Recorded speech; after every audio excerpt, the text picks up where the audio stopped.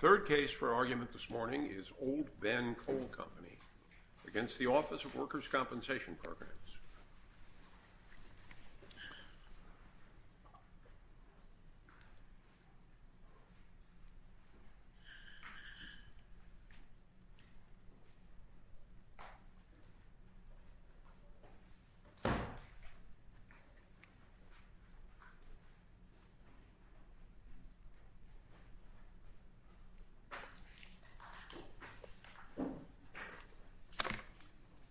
Mr. Busateri,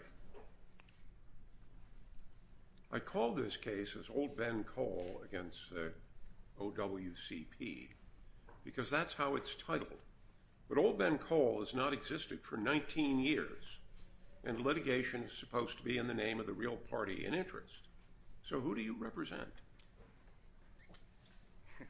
Good morning, Judge Easterbrook, and thank you for that question. That very question is subject to a lot of controversy, and it is described in some detail in the response brief offered by my friend, Mr. Goldberg. But who you represent is something you should know best. Yes, Judge. We represent, among other folks, we represent Old Ben, and it's surety. Old Ben doesn't exist. It does not exist. We represent the surety that the Department of Labor has named as supposedly being responsible for this case. That is a surety bond that was issued and is now held by BP. Could you try again, please? That is a surety bond that was issued by a company that was ultimately acquired by BP. So that is who's paying my bills today. That is whom I represent. Whether that surety bond's validity is in effect and is enforceable by the Department of Labor is a question beyond the controversy this morning here, but it is a very fair question. But I'd like to focus instead, if I may, on the... I don't think we can enter a judgment in this case until we know who the parties to the judgment are. I don't think something that has not existed for 19 years is an appropriate subject of relief in a court. Well, thank you. State law largely provides that corporations' existence can continue to wind up debts for a 5-year period. And you have not suggested that Old Ben was organized under state law that had a different length of time. I think you need to tell us formally and on the record who is on the hook for this judgment. Yes, Judge. The answer is if the Department of Labor's theory here is correct, it is a surety bond which remains in force, which was, after Horizon's bankruptcy, ultimately assigned to BP, and that is one of the parties we represent. That is one of the parties on our disclosure.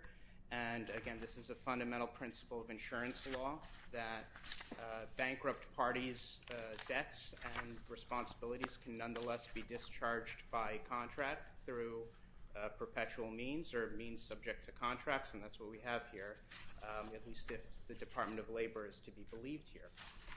But again, the APA here guaranteed to Old Ben and its surety the right to a fair and full adversarial testing of the record proof.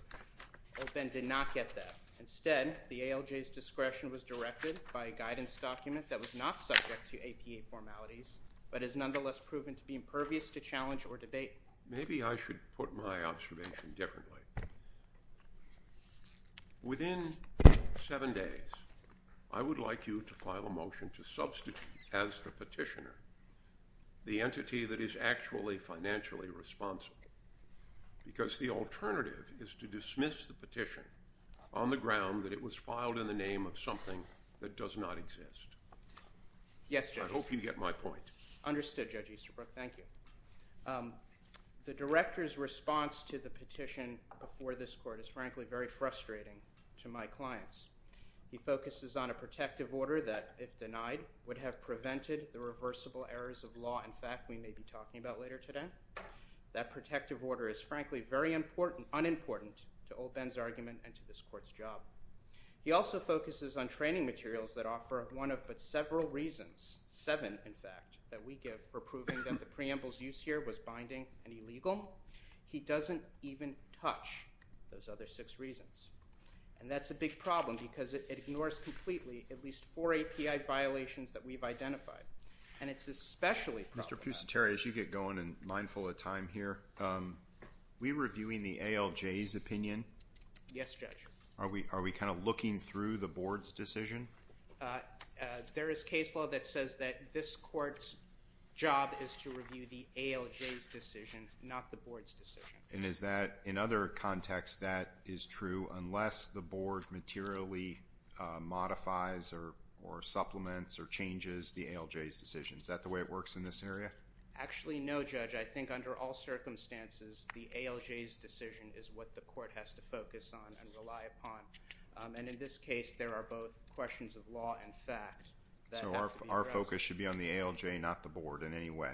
Yes, Judge, although I don't think the exercise is that different because, again, there are at least 4 APA violations, all of which the board implicitly... Here's the reason why I think it might be different. That's why I understand the argument you're making about the ALJ's reliance on the preamble, and I'm sure you're going to get to that, okay? But I don't see the board doing a whole lot of discussion about the preamble. I agree with that. I think the board... So if we were to focus on the board, it would largely seem to knock your point out. I disagree with that, Judge, because the board relied exclusively on the burden of proof here, which is substantial evidence. The board basically cited the ALJ's decision, shrugged its shoulders and said, good enough, that's supported by substantial evidence, but respectfully it's not.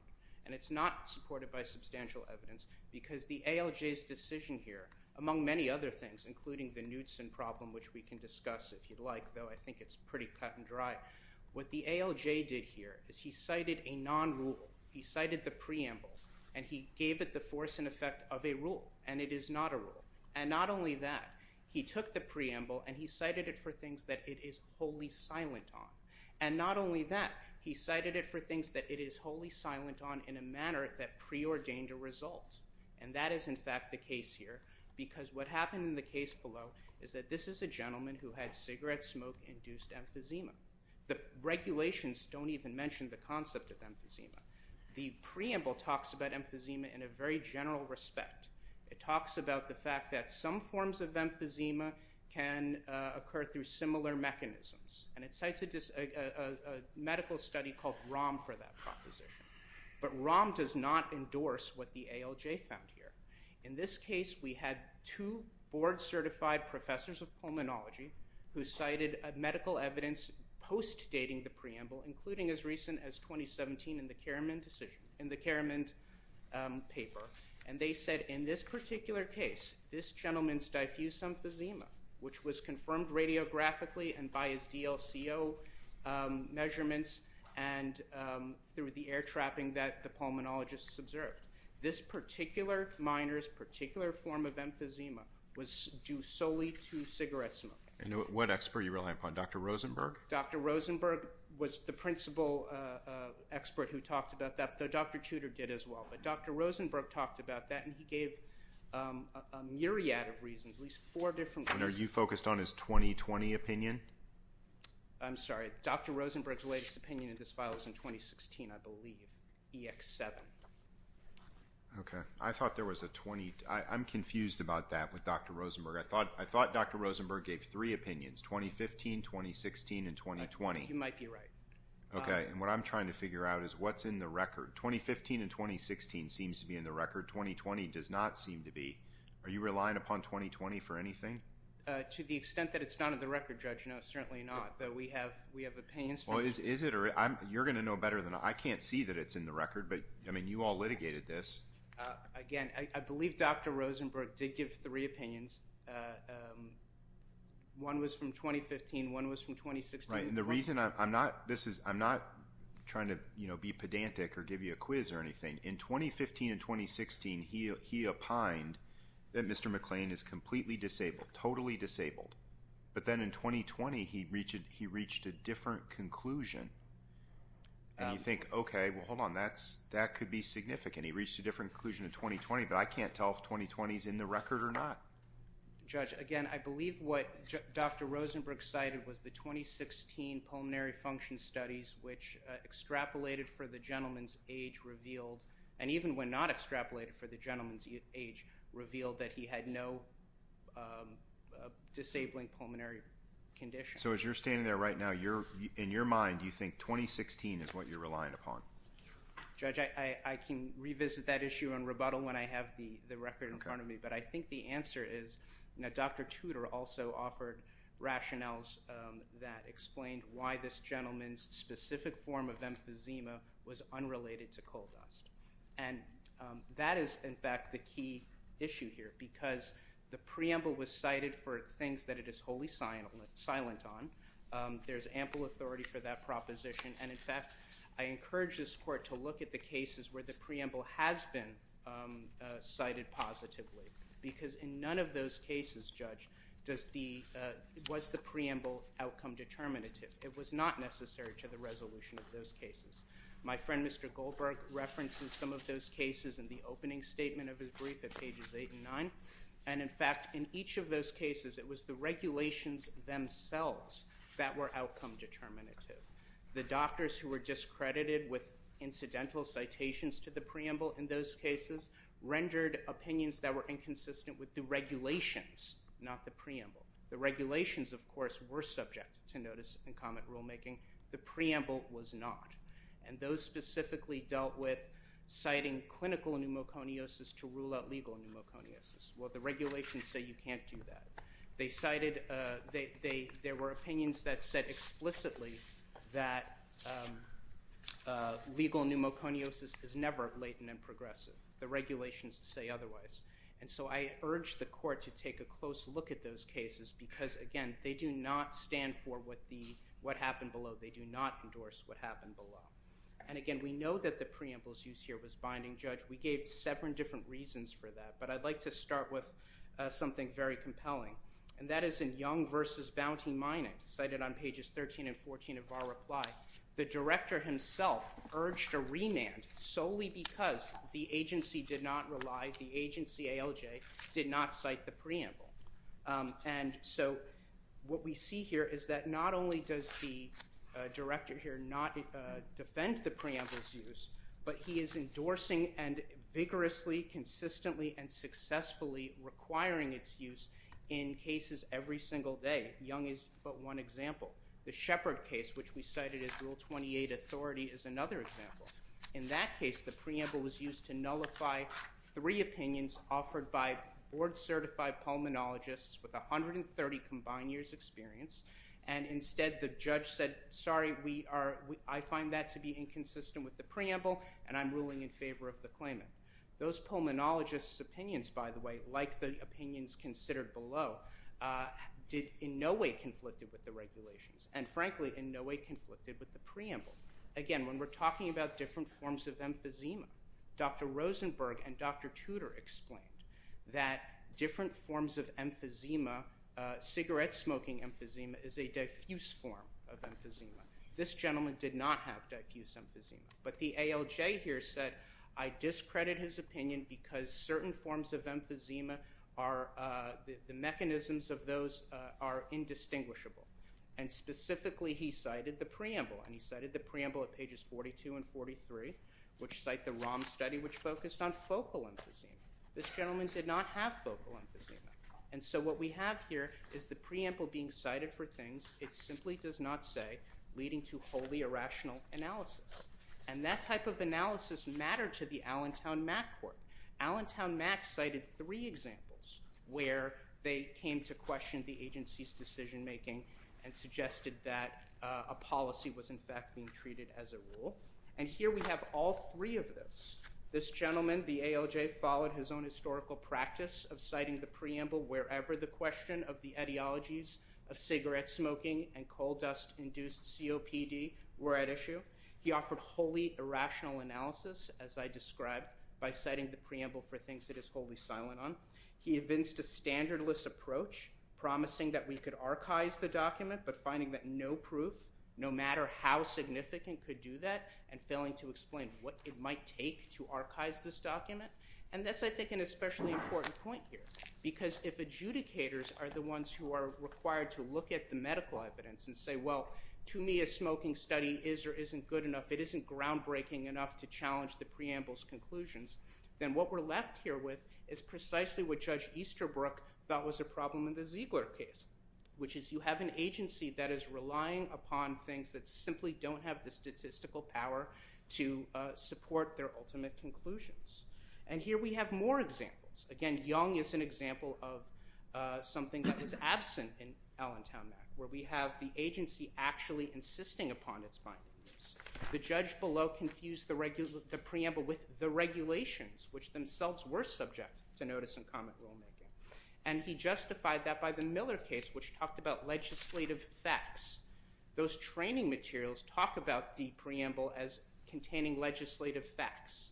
It does not. Legislative facts, by those definitions, are facts that are so uncertain, that are so beyond debate that they need not even be proven in a court of law. One of the legislative facts that the training material cites is the fact that emphysema and coal dust and cigarette smoking induced emphysema. Thank you, counsel.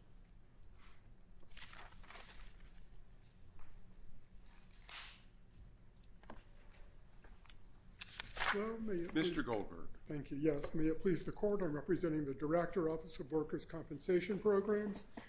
I'd like to clear up some matters first. The importance of the board decision here is that Old Ben, or whatever name you'd like to use for them, did not raise the protective order or the training slides as issues before them.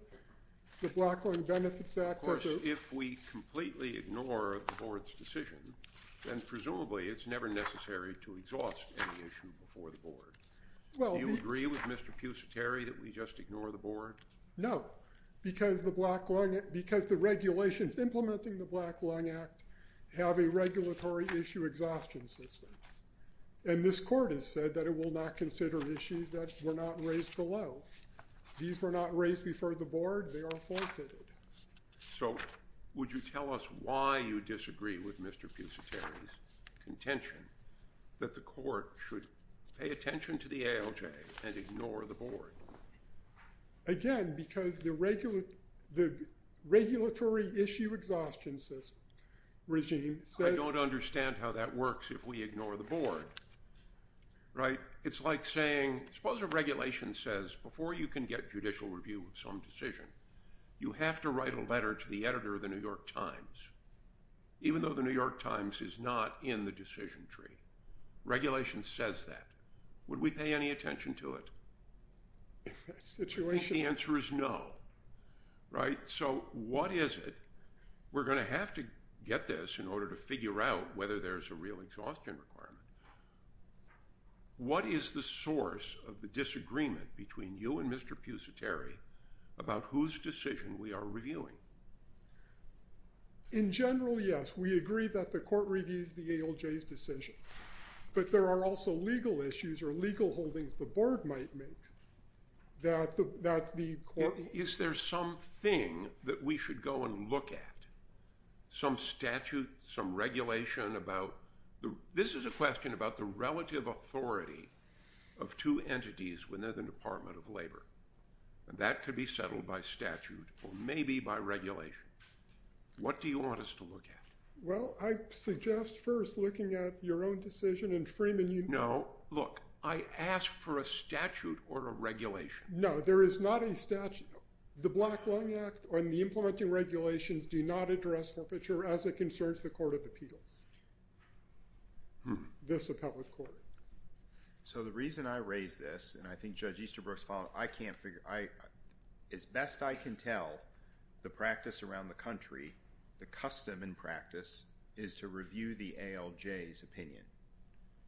And then that causes me to wonder, what's the point of the board's review? Is it not entitled to any weight at all? Well, and it matters to me on this preamble issue. That's why I think it's a... We're not asking it just to, have an academic moot court. Of course. Well, again... Are you directing focus on the ALJ, ignore the board? Is that what you're telling us? No, I am not telling you to ignore the board because the forfeiture argument hinges on their failure to raise these arguments before the board. See, now you're talking about forfeiture in a particular case. Judge Easterbrook is trying... What we're trying to get at is, across all these cases, should we focus on the ALJ's opinion or on the board's opinion or some combination, and what guides us? Generally the board, but in some issues the board's holding should be reviewed by the court. And in this case, the fact that these two issues were not raised to the board. I don't know why you're talking about this case. We're trying to get you to step outside of this case. I'm not talking about training slides or protective orders. I understand. Generally, the court will review the ALJ's findings. The Fourth Circuit views it differently. I know we're not there. But well, if we write an opinion, what should we do? And what's the source of what we should do? Just lawyers in the courtroom saying, do that? Again, the source here would be the act and the regulations. You would review the ALJ. That's what I asked you to point to, and you aren't doing that.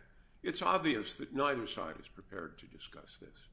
We will give the parties 14 days after argument to file supplemental briefs addressing two questions. One is, who is the real party in interest? And two, whose decision is under review and why? And not in this case. This is a question about statutes and regulations. Okay? Okay. So here, can I just follow up, not with respect to the letter you all have to write, okay? What really throws me off about your brief is you say, very declaratively, the director takes no position on Old Ben challenges to the weighing of the medical evidence. Right. So here's my question. Are you defending the ALJ's decision or are you not? Regarding entitlement, we didn't take a position. We thought mistakenly that Mr. McLean's attorney would address that issue. Yep. That was our error. The other reason... It's not your error. I do think we have some precedent saying that the director really does not have any interest in the personal interest of the claimant, who should show up and defend. Right. Our interest is making sure the act is administered properly. There have been questions in some of these cases why the director is even a proper party. Yeah. We're a statutory party. I understand that, but that's not the same as saying a proper party to defend. So the reason we're making this observation, of course, is because if you're not, maybe appropriately so, not taking a position on the evaluation and the weighing of evidence, it's a non-adversarial presentation. Well, the other reason we didn't take an issue on the question of entitlement, because like you, we are unsure if Dr. Rosenberg's third opinion is in the record. To be clear, his second opinion in 2016, he did diagnose the minor as totally disabled. In the third opinion, he changed his mind, although oddly based on the same evidence as in his second opinion. The ALJ and just doesn't take it because you're saying, yeah, I can't tell either. I no, mean, that is somewhat comforting because I can't tell. Okay, but you're not arguing against Mr. Pusateri on this because you're not even challenging the weighing of the evidence. No, because we don't know whether the ALJ reviewed all the evidence. For that reason, we think remand would be appropriate. Is this the way that we don't get many of these? Is this the way this works around the country? That company counsel comes in, the Department of Labor comes in, and the department says we don't have any position at all on the facts or the weighing, and then there's nobody at the table that's going to challenge the other side? These are non-adversarial appeals? Sometimes we do take an issue. It depends on the facts. It depends on the ALJ's fact-finding or interpretations of law. And certainly my experience has been in the large majority of these cases, the claimant files a brief. Yes, generally the claimant does. We were unaware the claimant did not plan to. It's kind of like a labor board case where there's the board, the union, and the employer. We did want to correct one other point. Mr. Pusateri said that in Young and Shepard, the director asked the board to force the ALJ to consider the preamble. That's inaccurate. In Young, we initially did, then we filed a surreply apologizing for the misstatements on in our initial brief, and so that the issue was whether the doctor's opinions were in agreement with the regulations and not the preamble. Mr. Goldberg, let's at least get the benefit of you being here and the expertise you have in this area. What's the proper use of the preamble? It is not a rule. It is not mandatory. An ALJ has the discretion to ignore it completely. The ALJ has the discretion to consider it, and an ALJ has the discretion to find an opinion contrary to the preamble to be more credible if it's based on a proper scientific fact. But the post-preamble studies that Dr. Rosenberg relied on were found by the Fourth Circuit and Stollard not to address coal mine employment. They only addressed the effects of smoking. And this court has held that non-diffuse emphysema can be caused or contributed to by coal mine dust exposure. These are fact-specific cases, and the ALJ has great discretion in weighing the evidence, again, supported by substantial evidence. We wanted to address the, Mr. Pisahiri's argument raised in his reply brief that arguing against forfeiture would have been futile, but this court has held that they must show that their claim, in order to come under the futility exception, the plaintiffs must show that it is certain that their claim will be denied on appeal, not merely that they doubt an appeal will result in a different decision. And when you see that they also argued before the board, in this case, that removal protections afforded to DOL ALJs deprive the ALJ of the constitutional authority, an issue they have never won on. It's hard to believe they would have had even less chance or equal chance there. We think the ALJ properly granted the protective order because they did not abuse his discretion. Old Ben was not substantially prejudiced because the preamble cannot address post-preamble medical studies. And the requested documents concerned pre-decisional internal agency discussions. And this court has affirmed the use of the preamble for that matter in Consolidation Coal versus Director, 521 F. 3rd 723 at 726. Finally, the training materials we think were largely irrelevant. Not only were they forfeited, but there's no indication that the ALJ based his decisions on those slides. The slides were not binding. There's no evidence the ALJ even saw or attended whatever training the slides were at. And the slides were not contrary to law. These slides say that in some cases, the source of emphysema can be based on the type, and that you can't rule out, and that ALJ should not credit a doctor who rules out legal pneumoconiosis based on negative x-rays, which comports with section 718.202. And finally, contrary to Old Ben's opening brief on page 34, the slides do not say, "Don't trust Dr. Rosenberg." Those words simply do not appear. Unless you have questions, I will return to my seat. Thank you very much. The court directs both sides. Your time has expired, Mr. Pusateri. The court directs both sides to file within 14 days supplemental memoranda addressing, first, who is the real party in interest, and second, which decision is under review and why. Once those memos have been received, the case will be taken under advisement.